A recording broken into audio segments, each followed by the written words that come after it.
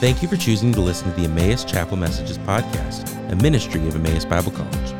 Each episode is taken from a chapel message given here at Emmaus. For more information about similar Emmaus ministries, please visit concerninghim.com.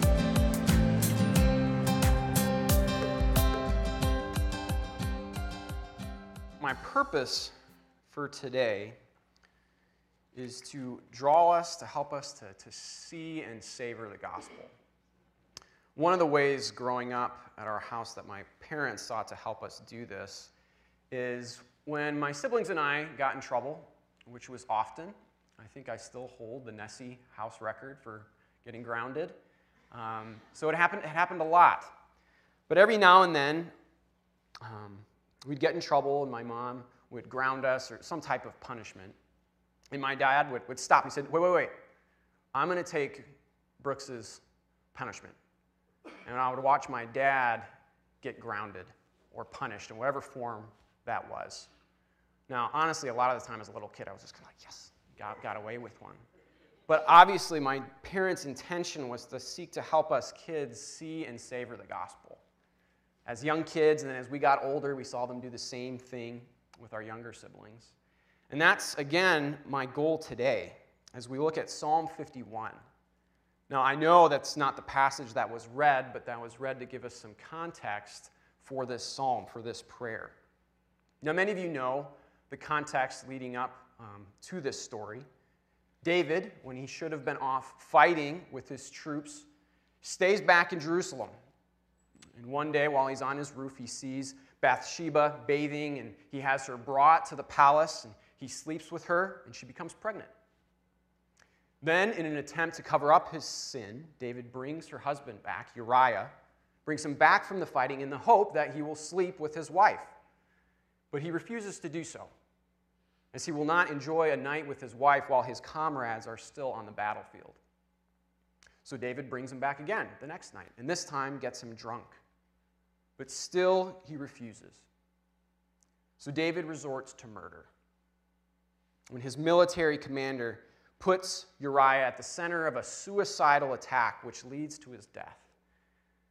And then David takes Uriah's widow to be his wife. And David thinks he's in the clear. But after all this, the Lord sends his prophet Nathan to confront David about his sin. And he creatively uses the story that Debbie just read for us to convict David. And then it's here that we find Psalm 51.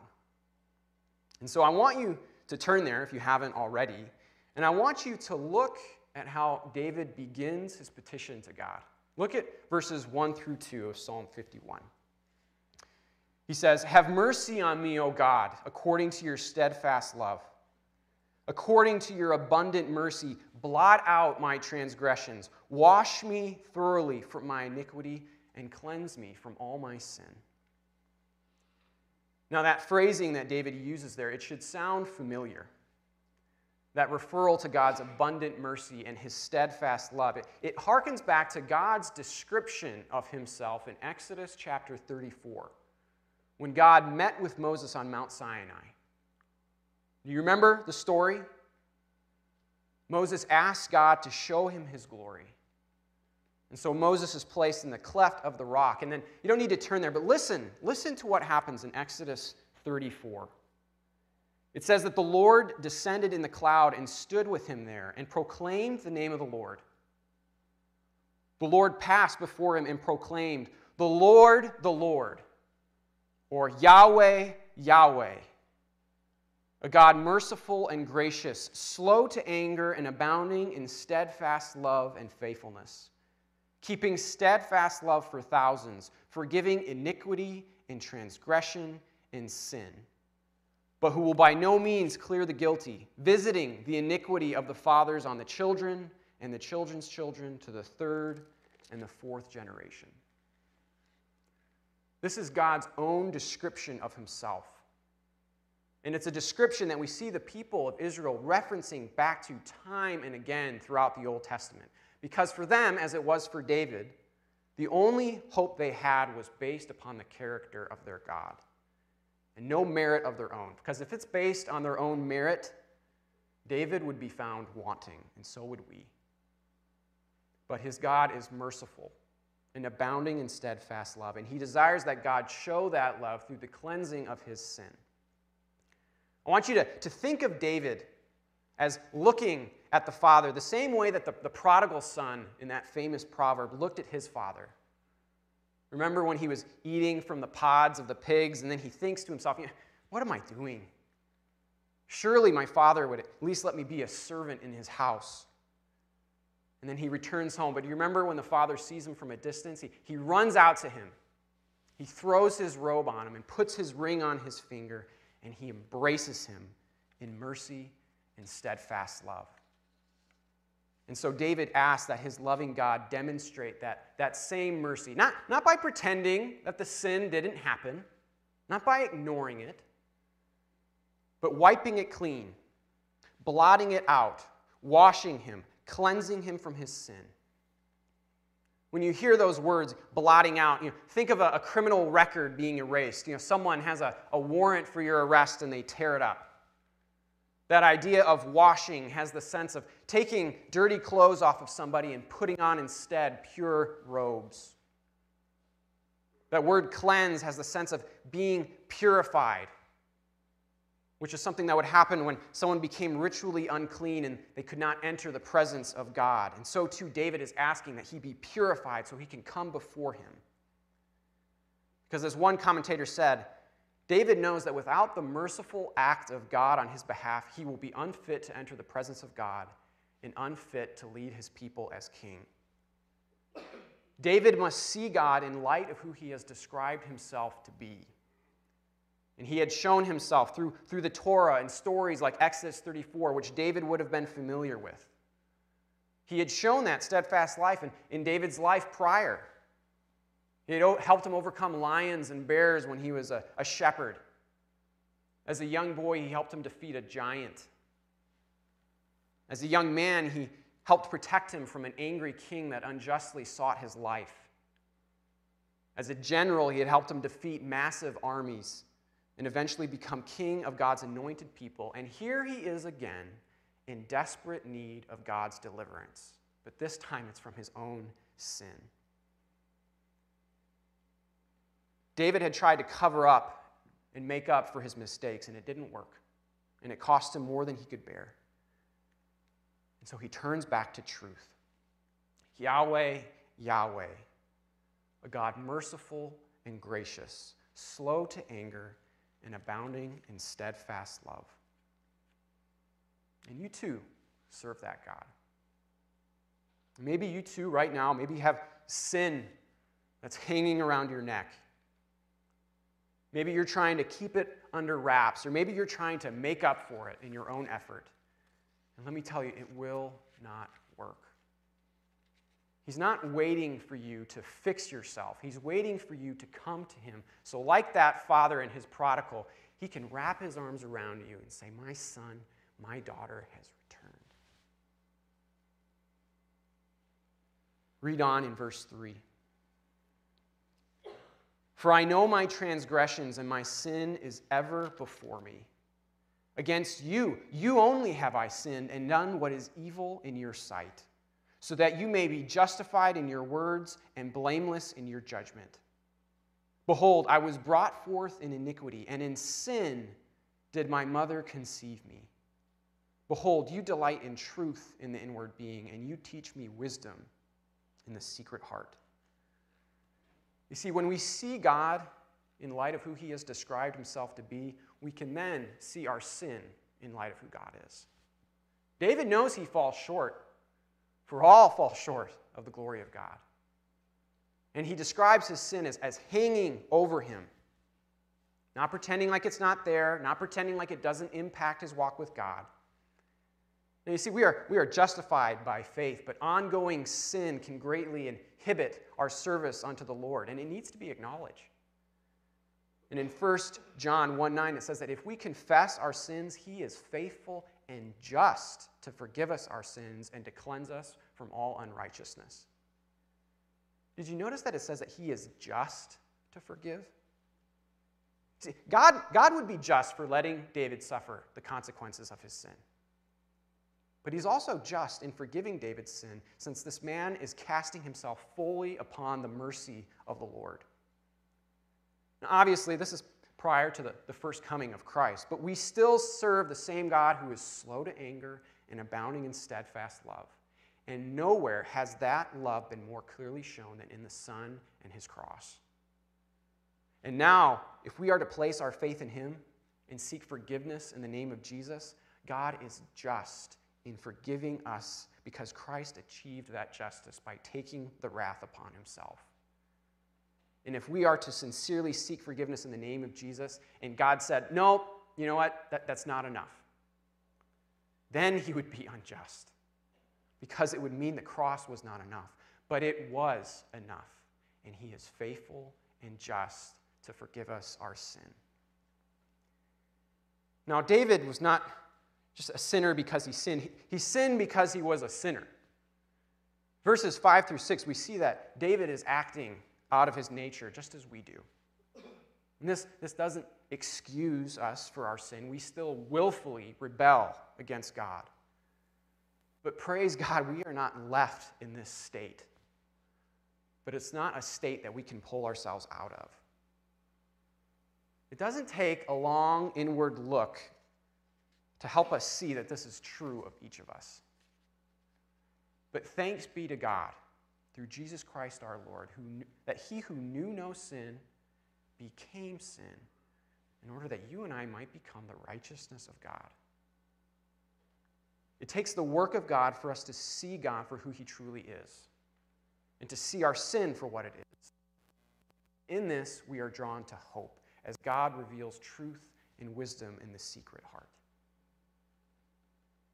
Continue now in verse 7, where David writes, "Purge me with hyssop, and I shall be clean. Wash me, and I shall be whiter than snow. Let me hear joy and gladness. Let the bones that you have broken rejoice.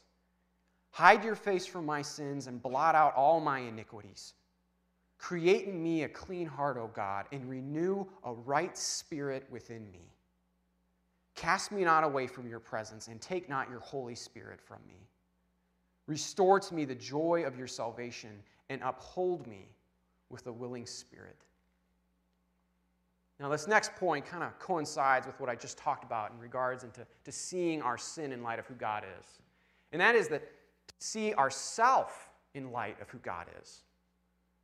Now, part of seeing ourselves is seeing that sin, but because of the work of Christ, we don't have to stay in sin.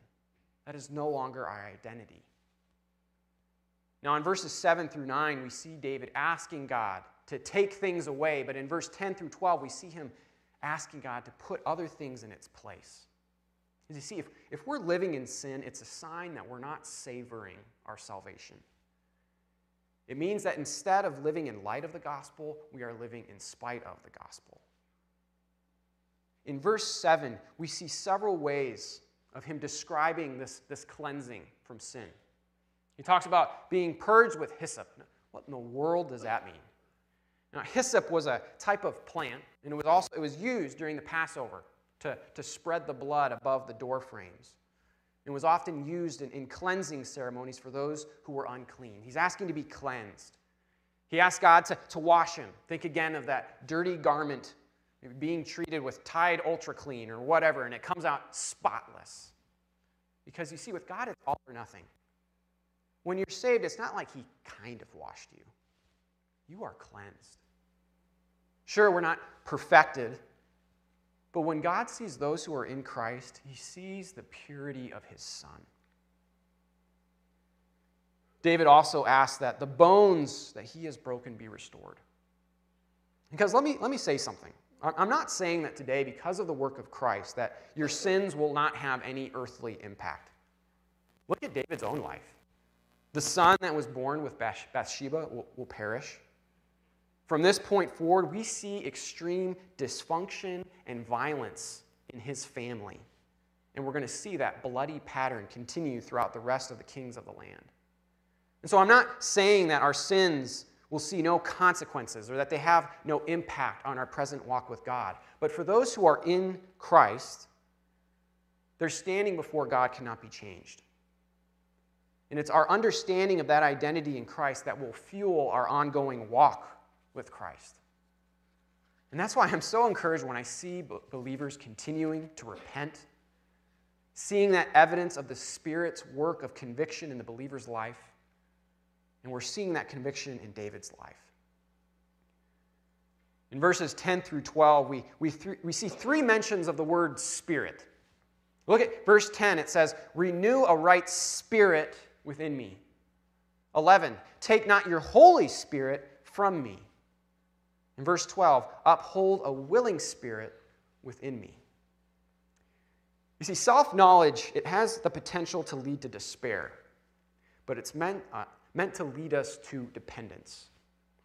Because David knows himself well enough that without God's assistance, his spirit will fail.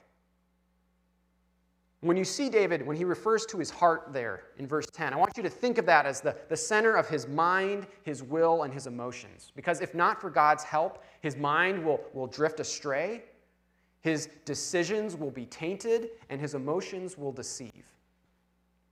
And so he seeks this guide in verse 11, which is a reference to the Holy Spirit. But then he says, "Take not your Holy Spirit from me." And then I read that and you're like, does God do that? Well, no, in the Old Testament, before the story of Pentecost in the book of Acts, that the sending of the Spirit upon humans is seen, but not in a permanent manner. We see the Spirit coming upon certain individuals for certain tasks. We saw it, the builders of the tabernacle. We saw it in some of the judges in the book of Judges. We saw it in King Saul. But then we're told that the Spirit left King Saul. And I believe that's probably maybe what David has in mind when he makes this request. But you see, both Saul and David, both were wicked kings. But the difference between Saul and David is that one was repentant and one was not. Saul became hardened in sin. David became broken in sin. And so how about you? Have you let sin harden you? Or do you find yourself sensitive and aware of sin in your life? Is sin stealing the joy of your salvation, or are you daily enjoying the joy of your salvation in the gospel as you see your need for it day by day? Emmaus, I want to encourage you today. If you are living in sin, I hope you have a David Psalm 51 moment. I hope the Lord sends a Nathan into your life to expose, or that you submit to the conviction of the Spirit. I know it will be hard. I know it's humbling. But better is a little mourning with forgiveness than a house of feasting and ignorance with unrepentant sin. Paul David Tripp says that mourning, not like the beginning of a day, but mourning means you recognize the most important reality in human existence: sin. Mourning means that you've come to realize as you get up in the morning that once again you will be greeted with a catalog of temptations.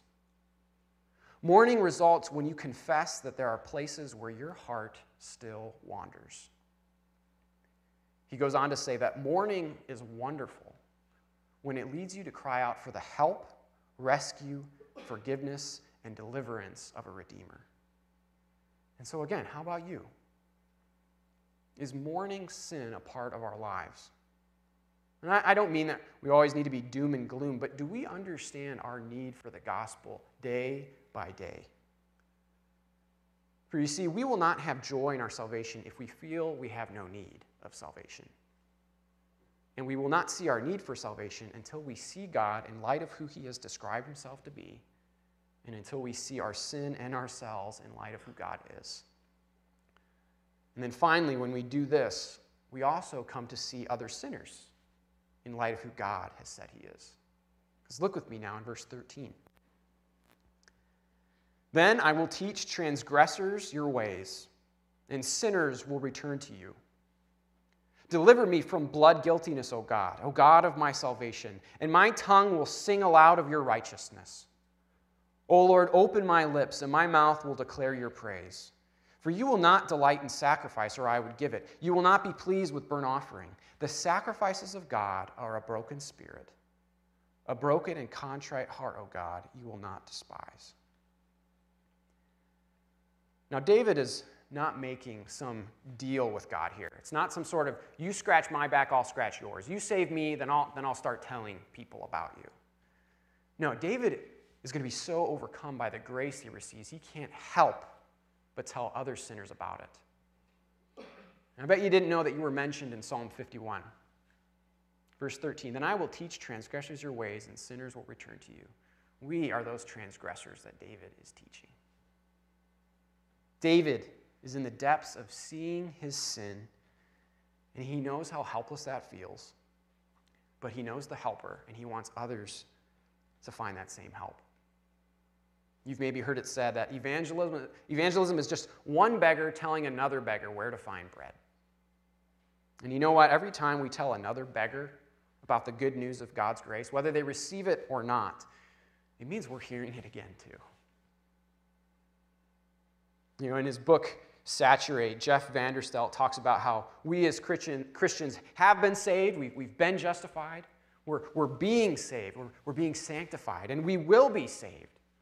We'll be glorified when we are with him resurrected. And these are truths that we must saturate ourselves in. Not just in chapel or church, but in every aspect of our lives. Because that's what I think we're seeing David do. He is saturating himself in the grace of God and seeking ever more to understand it. In this psalm, it shows a wrestling on behalf of David. You know, in parts, it seems like he's a confidently forgiven king, but then again in verse 14, he brings up his guilt again. And have you guys ever had those moments maybe when you're in prayer with God and you're coming before him in confession and repentance, but you feel like Satan is right there next to you, condemning you? Maybe he was with David saying, are you kidding, David? Do you actually think he's going to restore you after what you just did? Uriah is in a cold grave. Bathsheba's child is dead. You have made Bathsheba a widow and childless. Do you think God is going to want to listen to a person like that? But God is worthy. And so David doesn't look at his own unworthiness, but he continues to point himself to the worthiness of his God. And he isn't singing aloud of his righteousness in verse 14. He's singing aloud of God's righteousness. And that's what opens his lips continually in verse 15. Because have you ever been so full of shame that you couldn't even open your lips? Perhaps being in a worship service and you couldn't get yourself to sing those words. Perhaps today in chapel, you have the weight of sin bearing down upon you. Maybe there is a stronghold of anger in your life towards someone right now, and it's controlling you. Perhaps there is a struggle with pornography that you continue lapsing into. Perhaps there's a struggle with jealousy, and you just wonder, why can't my life be more like my classmate over there? Or maybe, on the flip side, maybe you're thinking, well, at least I didn't kill anybody like David. Or I'm not sleeping around. Well, can I remind us of the words of Christ from the Sermon on the Mount when he said, you have heard it said, you shall not murder, and whoever murders will be liable to judgment. But I say to you that everyone who is angry with his brother will be liable to judgment. You have heard that it was said, you shall not commit adultery. But I say to you that everyone who looks at a woman with lustful intent has already committed adultery with her in his heart. It also says in Scripture that whoever keeps the whole law but fails in one point has become guilty of it all. And now you might be saying, come on, Brooks, we're just about to go on spring break, and you're just up there reminding us of how sinful we all are. But you see, that's what makes the gospel so amazing. You see, it's the sick who need a doctor, not the healthy. And here's the thing for all of us. We're all sick. Jesus is the doctor we all need. And he's also the friend we need. One of my favorite titles in the Gospels is when the religious elite would call Jesus the friend of sinners. And they meant it as an insult. But for those of us who realize that we are those sick sinners, that's the greatest news ever. And so during this spring break, I want you to do something. And I want you maybe to write this down or put it down in your phone. It's something I want to encourage you guys to be praying over this next week and beyond. And the first thing that I want you guys to do is I want you to ask God for him to show you more of his glory. That was Moses' request on Exodus 34. And it's a prayer that I don't think we pray enough. God, show me more of your glory. Secondly, ask God through his Spirit to convict you of any sin that might be lingering in your life. Ask for forgiveness. Ask for the forgiveness of anyone that maybe you have wronged. And I know that's a hard prayer, but again, better the pain of confessing sin than the poisoning of lingering sin. Third, ask God to help you see yourself in light of the gospel, in light of your new identity in him, because that should shape every aspect of your life. And finally, ask God to help you see others as he sees them, and to give you the opportunity to share about how his life has transformed you, and that it can transform their lives as well. Can we commit to praying that over spring break? Let's begin spring break by doing that right now. And after I pray, Josiah is going to lead us in one more song before you're dismissed as kind of a commissioning for us as we head into our spring break. But as he comes up, would you please bow your heads with me in prayer? Father, it's our prayer that you would show us more of yourself, that we would come to know you as you have described yourself to be. It's our prayer that you would also help us to see sin in our lives, sin to confess and to repent of and to receive forgiveness from. Lord, I ask that you would help us to see ourselves in light of the gospel. Now, we are sons and daughters of the King.